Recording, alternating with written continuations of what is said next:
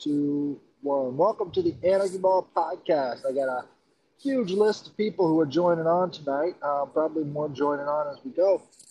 I got Jesse, I got Chris, and I got Jay. So this is going to be a fun time, I think. How are you guys doing? Doing fantastic. Doing really well. All right. Thanks for having us, Paul. Yeah, absolutely. Hey, absolutely. I like to, have pretty much open discussions about any given topic. Tonight, I kind of wanted to focus more on the bureaucracy angle, but I know, Jesse, you wanted to talk about reaching women with libertarianism. And Jay, you said you were working on something to bring to the table? Yeah, I kind of ran a little bit with what you had sent me earlier about I took the military-industrial complex side of this new elected or selected president that we're going to have here in a couple of months. So, yeah, I've got a little something for everybody whenever you're ready. All right. Well, I think we're ready. Chris, did you have anything, or you want to just join in when we go around the table? I'll just join in whenever we go around the table. Like Jay sent me the one topic earlier, so I'll just kind of follow along with that. All right. So, Jesse, let's talk a little bit about what you feel you have problems connecting with other women about libertarianism. Yeah, absolutely. So I think that the movement as a whole has kind of reached this point where we don't really know as far as messaging. And then it's like, if you look at our numbers, we are so disproportionately male that the natural next step for kind of growing this ideology is absolutely to reach out to women. So it's like, what's really wrong? What causes that giant disconnect? And I think that a lot of it has to do with the fact that our messaging in a lot of the outreach type of groups is really excessively aggressive, I've noticed. And I don't know, I work for a film production company which makes liberty-minded content called Emergent Order here in Austin. And we tend to make very optimistic content and very level content. And I've noticed that it tends to reach women a lot better than a lot of the stuff I'm seeing out there. So it's just kind of interesting. I don't know if you guys have any thoughts on that. So you're saying it's more of a messaging problem, like the content of our memes needs to be more positive? Because I see a lot of people who are just doomers and like black pillars and just like, we saw this whole thing coming. Oh, absolutely. And that doesn't really reach out to a female audience. Well, I don't know that has anything to do with the gender of the audience. I think that just limits an audience in general, to be totally honest. Yeah. As one of the few ANCAPs that hasn't taken the black pill yet. Well, actually, something, I have something to add to what you're saying, Jesse. They'll take this, for example, like my sister's a radical anarcha-feminist, okay? And she posted something on Instagram that pissed me off more than I could ever handle. It was a picture of RBG, and she's like, "Rest in power." And I wrote her, and I'm like, "Are you taking a piss or are you being serious?" She goes, "Oh, no. She was a really, badass chick." I'm like, "You do know that she voted on the 5-4. She voted on the other side of the argument that thought that you didn't have an individual right to bear arms. So technically, she is far more in favor of disarming women and keeping them at the mercy of whoever wants to hurt them." You know what I mean? So oh, absolutely. That's an angle that we should really take a look at and be like, don't forget that these people that you hold up on a pedestal, especially if they're statists, hey, listen, look at this. They're not really here to help you now, are they? Oh, yeah, absolutely. I think the biggest problem is that our movement is so focused on the individual that I think that a lot of people who do like to break down their demographic into all of these attributes rather than seeing themselves as an individual, I think that we need to do a better job of kind of meeting them halfway with messaging. So, I mean, I'm with you guys. I'm an individualist. I don't care that I'm a woman, to be quite frank. But if I wanted to reach another woman with this stuff, I'd say, hey, guns are the great equalizer. Or I would talk about how the Me Too movement was primarily market driven. I mean, we have so many arguments that are pro-women, but I just don't think we spend enough time discussing them, and I don't think we do enough to put them in our messaging. Well, I had an idea. This is kind of off the wall, but you know how there's always just this big hoopla around NASA events, and everybody's focused on these astronauts that are going into the spaceship and blasting off. The appearances where Alex Jones shows up on shows like Joe Rogan or this recent one on Timcast, he's always talking about like DMT and these machine elves. What if we had like a live streaming event where we've got a bunch of trained psychonauts who are going into like a hypnotic DMT trip, all in different parts of the country, all at the same time, to try and grab these little bastards by the collar and bring them out of the matrix, Oh, wow. Like that would be something that would bring a lot of people's eyes to what we're doing, right? Can I produce it? Shit. That sounds like a Yeah, man, that would be great. That would most certainly be some entertaining content at the very least. Oh my god. Like we get some psychonaut outfits and they're like walking around the block, like shaking people's hands, getting ready to do it. That'd be fucking amazing. Oh my gosh. Yeah, forget messaging the groups. Let's just put on fun, entertaining shit that everybody wants to watch. I mean, hell, I can get down with that. Right. I mean, there's so much information we can put out there about DMT, how it's illegal, but it's produced by the brain. And like, we're being limited by our government as to what levels of reality we can actually perceive. I think a lot of people would really, at the very least, they'd be like, eyes glued to their fucking TV screens, not knowing what the fuck is going on or how this is happening, Oh, man. But, shit like that, I think, I'm more in favor of like the big magical fucking pageants, I think that's what gets people into it. Because if you could start showing them that we're the most badass motherfuckers on the planet, then it's gonna start separating, the people we want out from the people who just want to debate online all day. Oh gosh, absolutely. Test your metal, so to speak. Right. Yeah. Right. We've got a vibrant, thriving community of people who are doing 3D printing that now they could give a fuck less about arguing online. Right. They just like to throw it in people's faces, It's like, look, this gun's not exploding. What do you have to say about that now, motherfucker? And they never have anything to say. Yeah. It is very interesting working within kind of the freedom space professionally, because you do run into these people who the extent of what they do for the freedom movement is arguing online. And I'm not going to put that down, but there is like a certain level of disconnect there, because I'll be talking about like my job or my experience in the movement. They assume I mean Twitter, and we'll kind of chime in, and I'm like, no, not that. Oh man. Right. Yeah. I think we've got a whole group of people who are talkers and not doers. And, I can't blame them because, I'm sort of in that position too. I've got a family, I've got a full-time job, and there's not really much I can do outside of that. But I figure, at the very least, I can say things that'll get people's minds working and doing this kind of crazy shit. Because that's the crazy shit is what brings people in, I think. I mean, look at when that guy was the guy who originally started the whole 3D printing guns movement. He was being interviewed, and he just threw it in the guy's face. It's like, there's nothing you can do about it. 3D printed weapons are in the public domain. You're never going to get rid of them. And at that point, it was just like, that was the shot across the bow to all of these states' district attorney. You can't really do anything. So all the shit they've been trying has just been like a futile downhill effort. Yeah, that's amazing.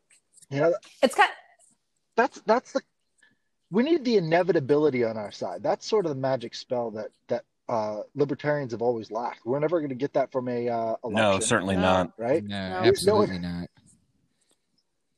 So, once we start to get that ball rolling in our direction using that inevitability complex, it's really, there's nothing you can do to stop it,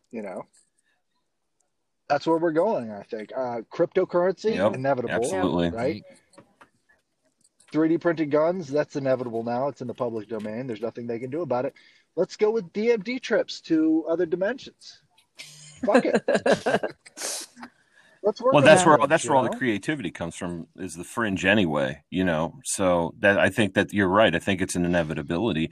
And the other thing too is, I mean, whether you're arguing with somebody, I've stopped arguing with people online simply because I really don't have the time nor the inclination to try to bring you over. I mean, the programming, and you know what, I guess on their side of the argument, after 15,000 hours of public education where they've been beaten into, like, drumming the nationalist drums, go die for your country, go vote, it's a cult, all this other shit.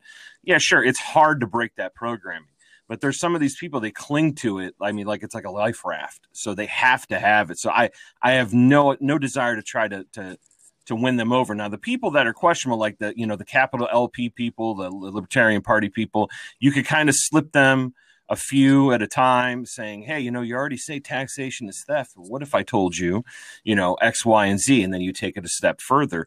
The thing with a lot of normies that I see that has worked is pointing out to them, 90% of your daily life is already on an anarchic basis. Like 90% of what you do is already on a voluntary basis. So then when you take that and you can quantify from that point forward, saying, hey, what if you just radically expanded that? But it's hard to make arguments from the anarchist or the libertarian side when you're playing the game on the status field. It's really, really hard to make that transition. And I think that's where some of that gets lost. Oh, yeah. Well, I was going to say, ahead, working in film and everything, I think that there is a way to do it. And I think that the value of this is going to sound a little bit silly. I like to argue online as practice. I feel like you can actually feel out a lot of the mindset is in the different types of people you're going to run into. And it's just like, I'll just take these little notes away from each time I'll have a discussion with somebody, and I'll keep them in my head for the next time we're working on like a branding campaign or something. Like, we had a recent one for the Washington Policy Institute where we ended up calling it Free Markets Destroy. And it's this whole series about creative destruction.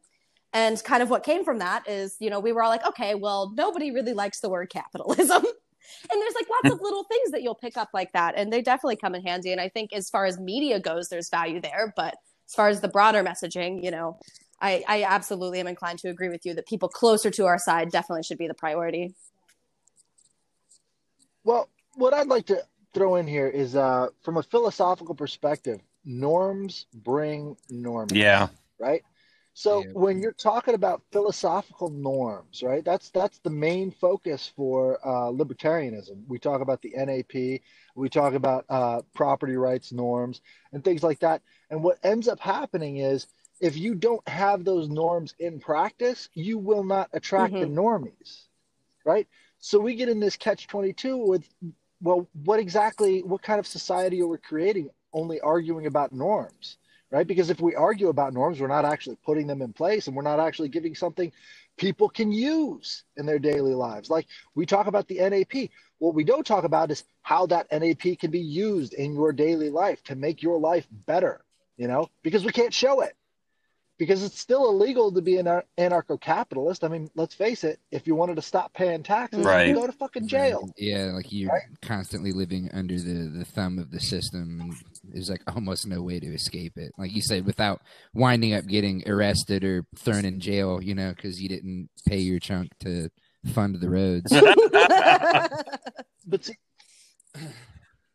that's what I love about using big displays and big pageants to show people we've got a new set of norms here, right? And that's the only way that you can do it, is by using your free speech, what little is left of it so far, to try and connect with people on the fringes, to show them there's a new set of norms. This is where you've got to go to get the benefits of those norms, right?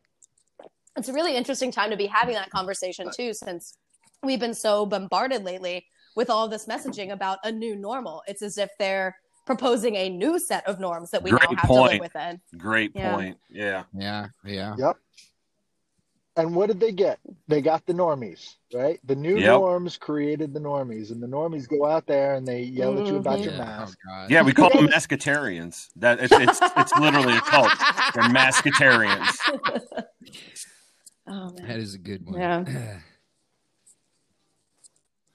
But, that's the thing. I think as long as they're able to dictate the norms to the rest of society, we're doomed. And until we're ready to take a hold of that pageantry, I don't think we're ever going to change the norms. It's just another method of control. It's the grand illusion.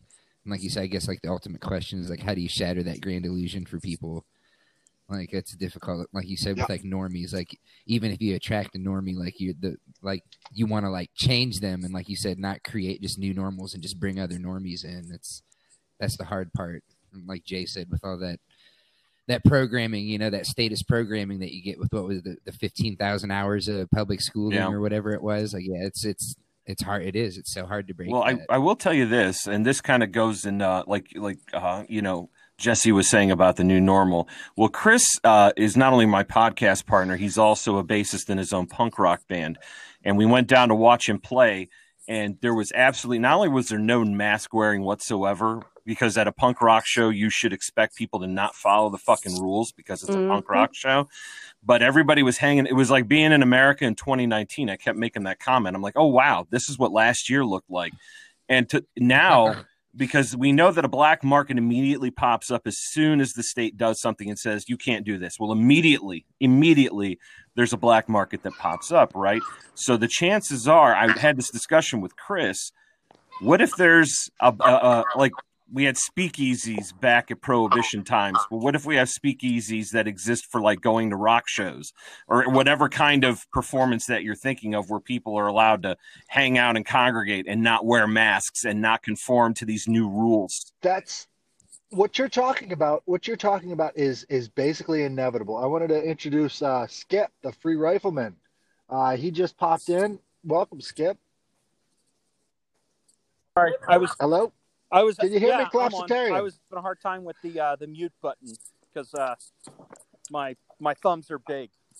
All right. This is going to be a great show. So yeah, we're talking about norms and how to shake people loose and get them out of the whole masketarian concept. Spent half my evening tonight just discussing that with a coworker. You know, I work security gigs and different things like that, and as a side thing, and you know, it's exactly that. It's like, you know, I told him, I said, you know, when I have to put this mask on, I said I literally feel like I'm a Nazi putting my swastika on. Oh man, wow! I literally, that's what I feel like, because it's a conformance. It's literally right. It's a form of compliance that makes no sense whatsoever. Right, and the thing about what you're talking about with these speakeasies, Ticketmaster has said that they're going to try to introduce a vaccine passport. That you have to have your vaccine passport up to date if you're going to go to any rock shows. So the big rock shows are now basically off limits to anybody who values their freedom at all. Canada is actually talking about you have to have it in order to go anywhere. Anywhere. Like if you know, if they're going to have checkpoints and everything. And we're facing technology that is getting so intrusive and so ubiquitous that it's not going to be hard for them to start scanning this anywhere we go and having a response team right there ready to take you out into the vans and do whatever they want to you. I mean, they've already started killing people in Mexico for not wearing their mask. They had a huge response there. They started lighting cops on fire down in Mexico because they killed a man because he wouldn't wear his mask. A poor farmer. Yeah, as if it couldn't get any worse there. Yeah. So the battle lines are here. Well, and then to top it all off, like in Michigan, they had those like RoboCop like helmets with the visors with like they could like scan you with like facial recognition technology and literally look up anything about you. Like, my God, I haven't seen that yet. That's horrifying. I know that's what I'm saying. Like extremely dystopian and incredibly frightening technology. Think about I have to chuckle and Collapsitarian, but you know, I kind of anticipated this kind of action. Right. I mean, like it doesn't surprise me, but it's just it doesn't stop it from being, you know, unsettling. Well, think about this. Well, just play the scenario out for yourself. If you get pulled over by one of these fucking pigs, and let's say you sneeze and they ran your plates and saw you didn't have a vaccine, that's going to be I'm in fear of my life, and they're going to fucking dump a mag in you. Like wait and see. Like I mean, they already have very little excuses for what they already do to people. Just wait and see how they're going to behave now. Oh, he didn't have a vaccine. I'm in fear for my life, and next thing you know, you got 13 rounds, you know, right to the chest. Mm-hmm. Absolute power corrupts absolutely. I one of the things I'm concerned about on that front is people who already have priors. I mean, it's like obviously there's 1,000. Show me the citizen, I'll show you the crime. It's like how many of these people are going to be disproportionately affected by this because they've broken one of the state's ridiculous rules in their past and their license is already in their police database. And there's like just so many things that'll compile. Yeah, that's a great point.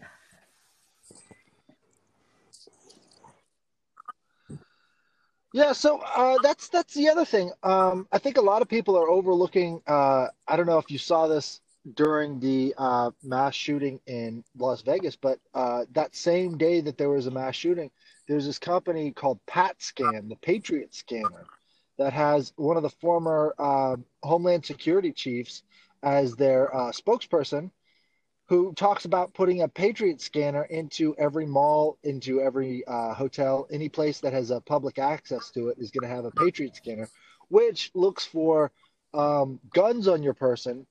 But I think it could very easily be transformed into one of these RFID reading vaccine passport card readers. Absolutely. It's ironic, the name, right? It's like the Patriot Act, right? Yeah. Right. There's irony there. Extremely And we're going ironic. to call something a Patriot Scanner that makes sure that people don't have any teeth in their mouth.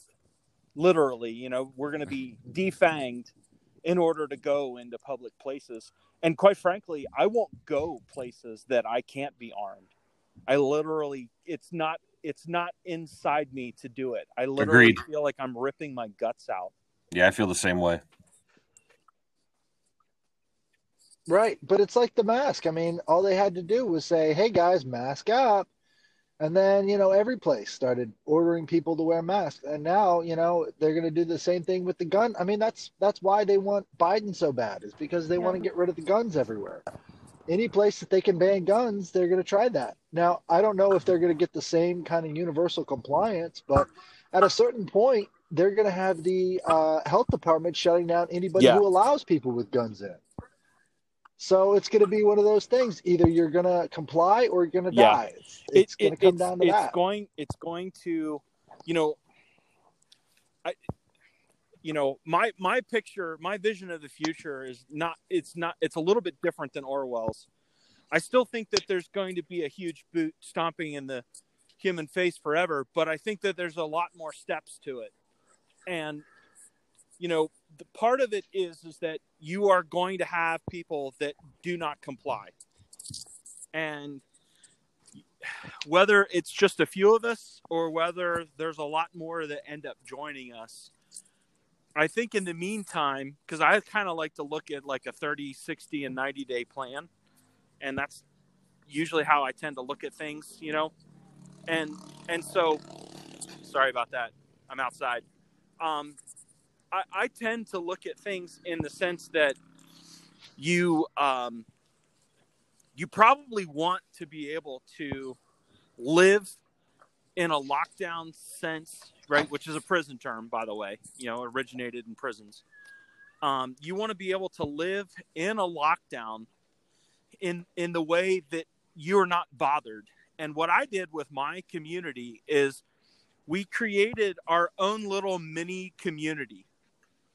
And one neighbor, would have like a karaoke night.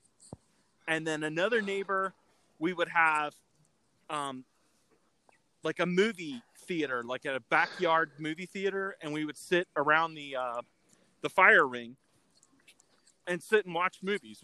We're still doing this, right? And of course, as the lockdowns, come around, lockdown number 2, right? COVID-21 is the next one, right?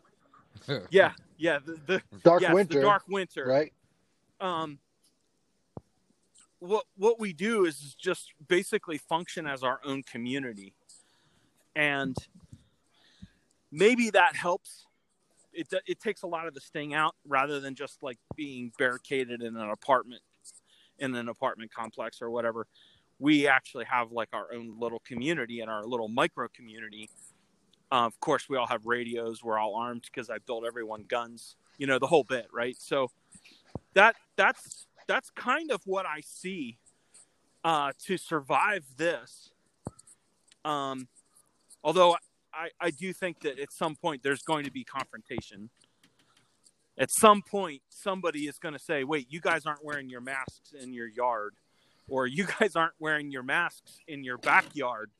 And, I try not to put too much profanity in a podcast, but, I do have good words for that.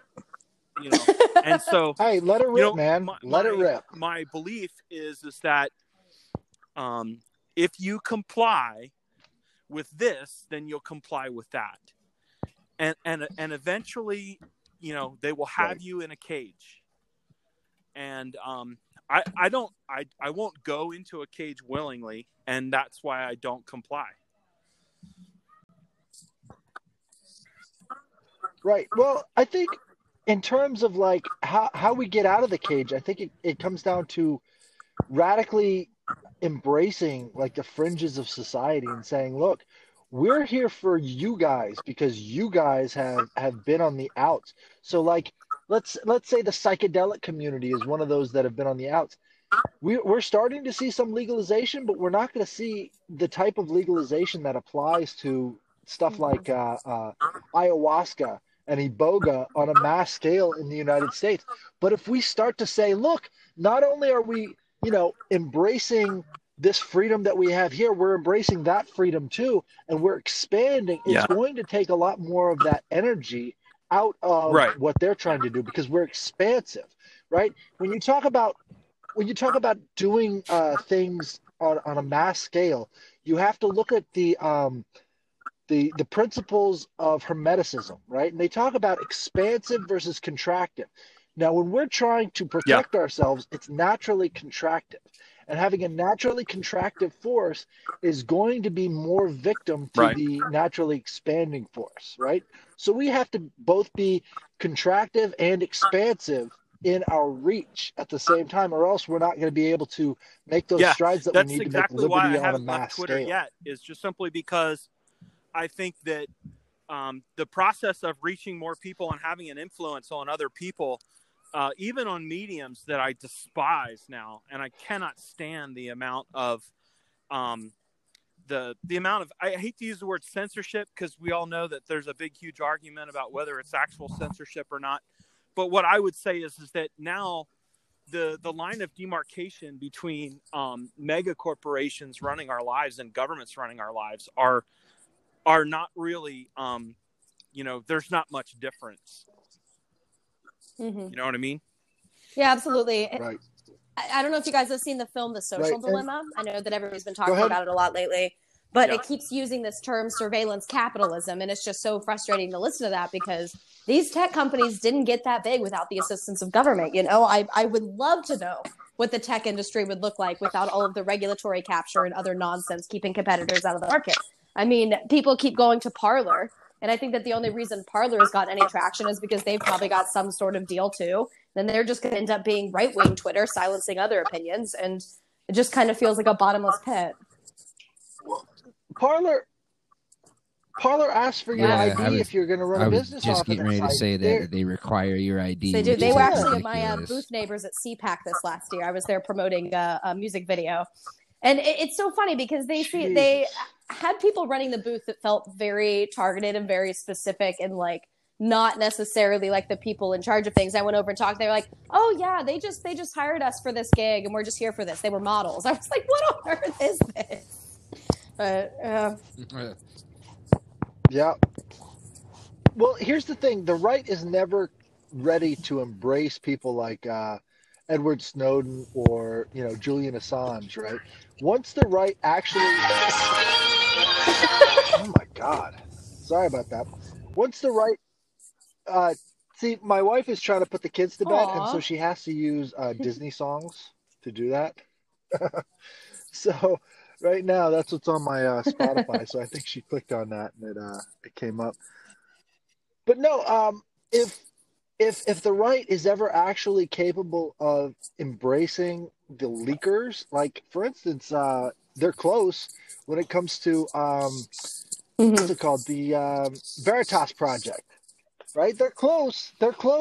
I think once Veritas Project starts to embrace people who expose the military-industrial complex, then it's fucking over. The right wing is dead. They're going to have to reform and call it something completely else.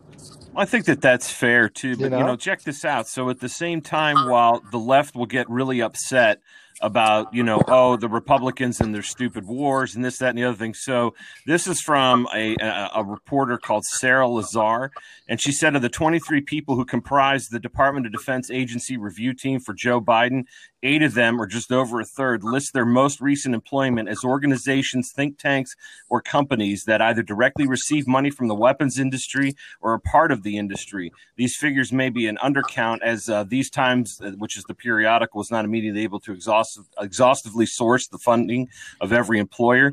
The Center for Strategic and International Studies is listed as the most recent employment of 3 individuals on Biden's Department of Defense agency review team, which all have connections to, guess who? General Dynamics, Raytheon, Northrop Grumman, Lockheed Martin, and other weapons manufacturers and defense contractors, as well as oil companies. Hey, listen, guys, new boss, same as the old boss. I don't know why anybody bothers. Yeah. Jeez. Have you watched Millie Weaver's documentary? Right, the part 1 of it. Okay, well, Millie Weaver worked, maybe still works for InfoWars. She was one of their reporters. She started interviewing a bunch of people that she had military contractors on, former military contractors who were former service members, right? So they just got taken directly out of the service into military contracting. What those military contractors said, that I think the big takeaway from that terrible documentary is that, because I don't know, she's not a good filmmaker. If you can do anything with her, Jesse, I recommend it. Get on Millie Weaver. Noted. Make her films better, because they suck. All right. She was talking to them, and they were talking about how, look, the whole deep state is run from the military contracting wing of everything. So all of the spying, all of the political malfeasance, everything that the Democrats is doing right now is because they have support from the military contractors who underlie everything. They cannot do it through the government bureaucracy. They have to do it through military contractors. It's like, if you can formulate a plan within the FBI, CIA, whatever, you can implement it through military contractors. So it leaves a break in the chain of evidence.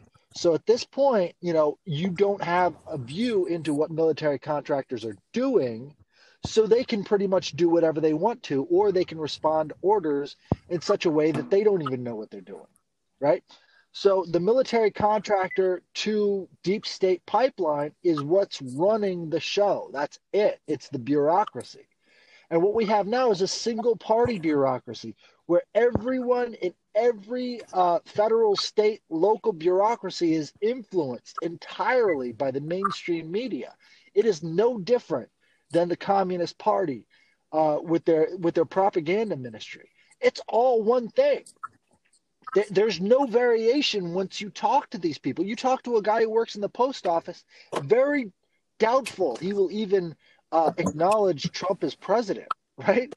These people have a mentality that is unparalleled in any other aspect in American society. They're ready to go to war, and I think that's what we're seeing now. That's why they declared Joe Biden the victor, because they want the single-party bureaucracy to fight on every level of government for them. Here. It's really not that hard to see. It is definitely already here, and it's been in the making for some time now.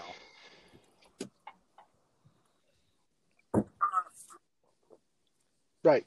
Well, I think what their war plan looks like is they're going to go for the fringes first, which means us libertarians. They're going to get rid of us. That's why they went after. They've got over a 200-man team going after the Boogaloo Boys, and the Boogaloo Boys have been pretty predominantly left and right libertarians who are sick and fucking tired of cops. Right.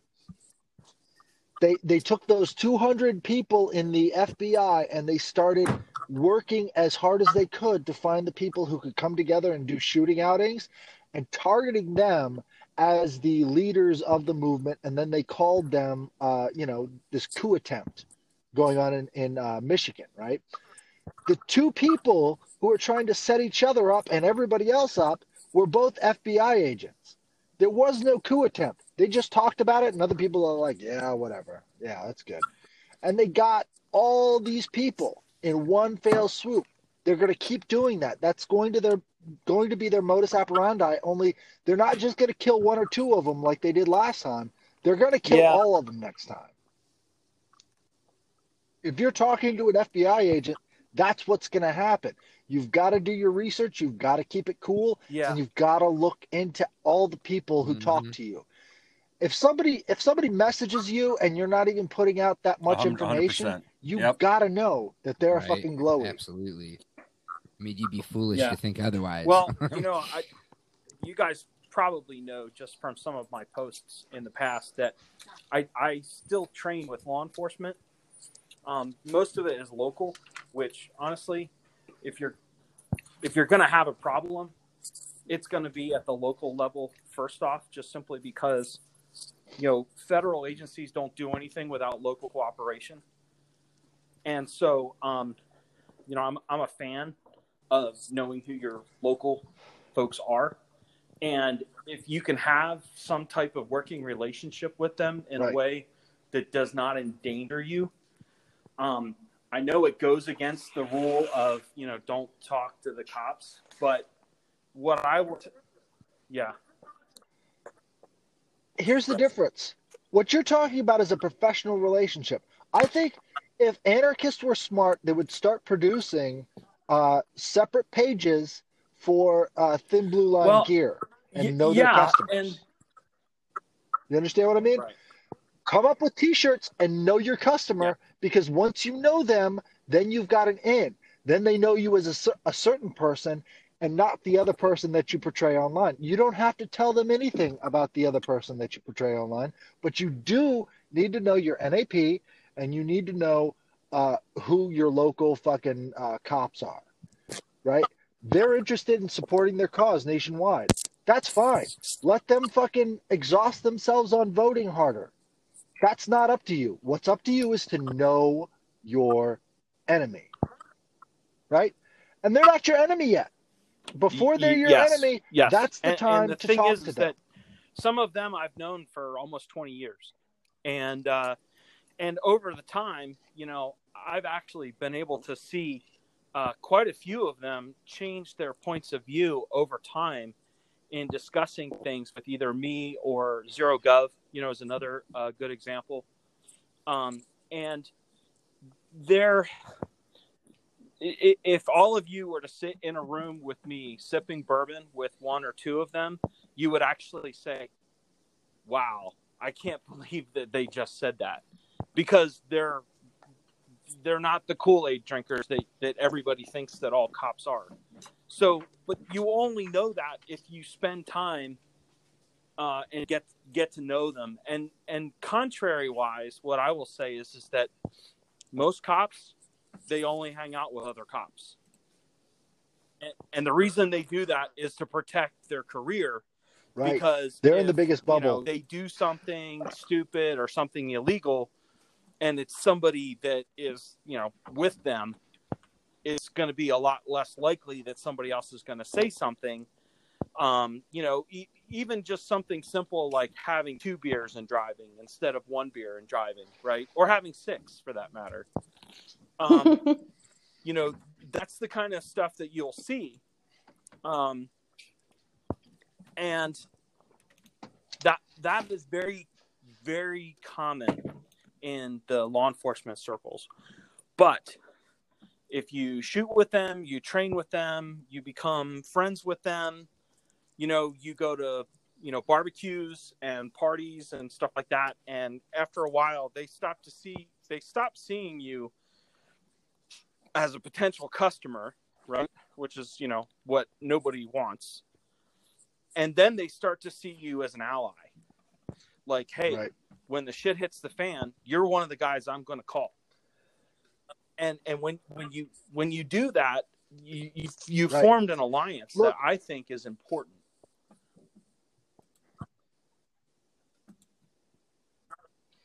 Nobody is more paranoid than government. And you can see this if you form relationships with local cops. They have shut themselves off from the rest of society because they're afraid of being influenced by them. I remember when I was in the Army, they used to tell us about OPSEC and InfoSec, and they would say, if you have outstanding debts, you need to go to your commanding officer right now, and you need to talk about that before somebody is able to use that against you. Well, here's the thing.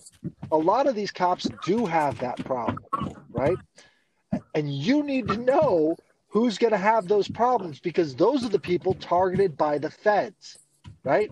Because they're going to know those problems before you ever will. If you get to know your local police department, you're going to know who's going to be coming for you. You're going to know who their kids are. You're going to know what to say when they knock on your door. But you're not going to be able to do that if you're an agorist who refuses to produce thin blue line fucking material. You understand? It comes down to that. You need to supply your enemies as well as your friends. That's what being an agorist is all about. It's about being above the fray, right? So if you've got a Che t-shirt and you're an agorist, put that shit out. If you're an agorist who puts out a thin blue line t-shirt, do both. This is what you need to be at. So that you can be above the fucking civil war that's coming. Because these people are ideologically incapable of supporting one another from a agorist perspective. That's what agorism should be about, is about being above the fray and seeing who is the potential threat. Oh, yeah. I was just going to say it's interesting that... Go ahead, Jesse. It's just funny that you bring that up. So this is such a silly, small, materialistic thing, but I have green hair, and people on the far left trust me because, I mean, if you saw me, you would not doubt me or question anything if I walked into an Antifa meeting, to be honest. And I just think it is very important that we form those sorts of alliances. And even though little things like that might be small and materialistic, any small thing can still build trust, get information, all of those things. I'm not quite as agoristic as I'd like to be, though, quite frankly. So I'm appreciating learning about it from you guys.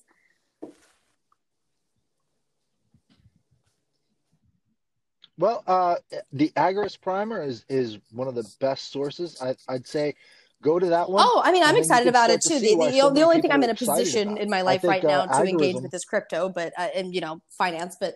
Otherwise, you guys keep on keeping on. You can't really work in the film industry and on messaging and all of those things and totally unplug yourself. I need to be accessible and connected and able to go into an office and a studio. And, it's a different battle, but much respect to the people that are able to go all out with that lifestyle. I think it's absolutely amazing what you guys do.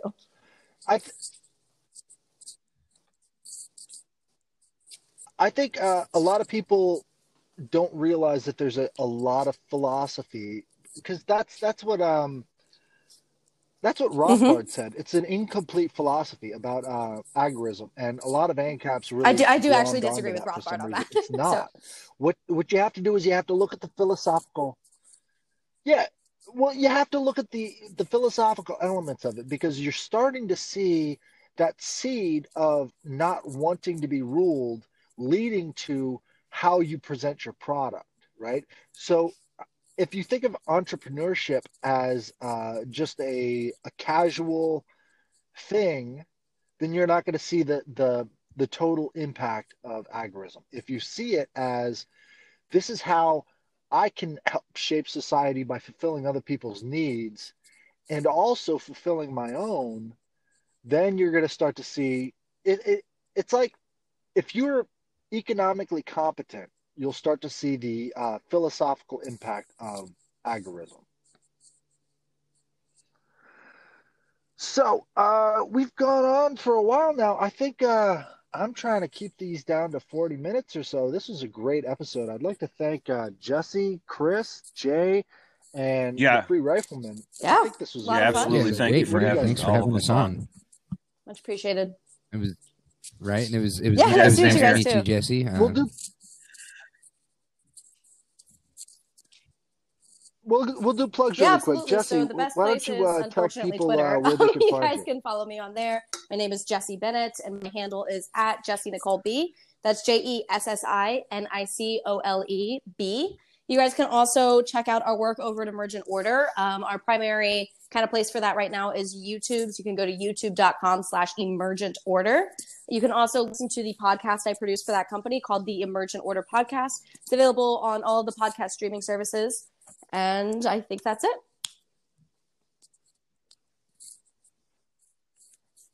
I'm a co-host on the Use Guys in That podcast with Jay. You can find my personal Twitter handle is at the Bloodletting. So we're very active on Twitter as well. So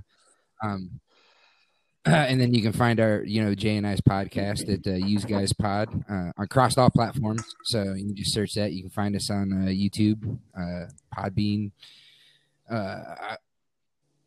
I'll save some plugs for you, Jay. What Chris said, and we're on BitChute as well. And you can find us on Subscribestar. We also have a Patreon. It's patreon.com/useguyspod, and it's exclusive content for our patrons. And our website is useguyspod.com. And we have our entire catalog is on Podbean, but it's across all platforms. So, if anybody wants to check us out, please do so.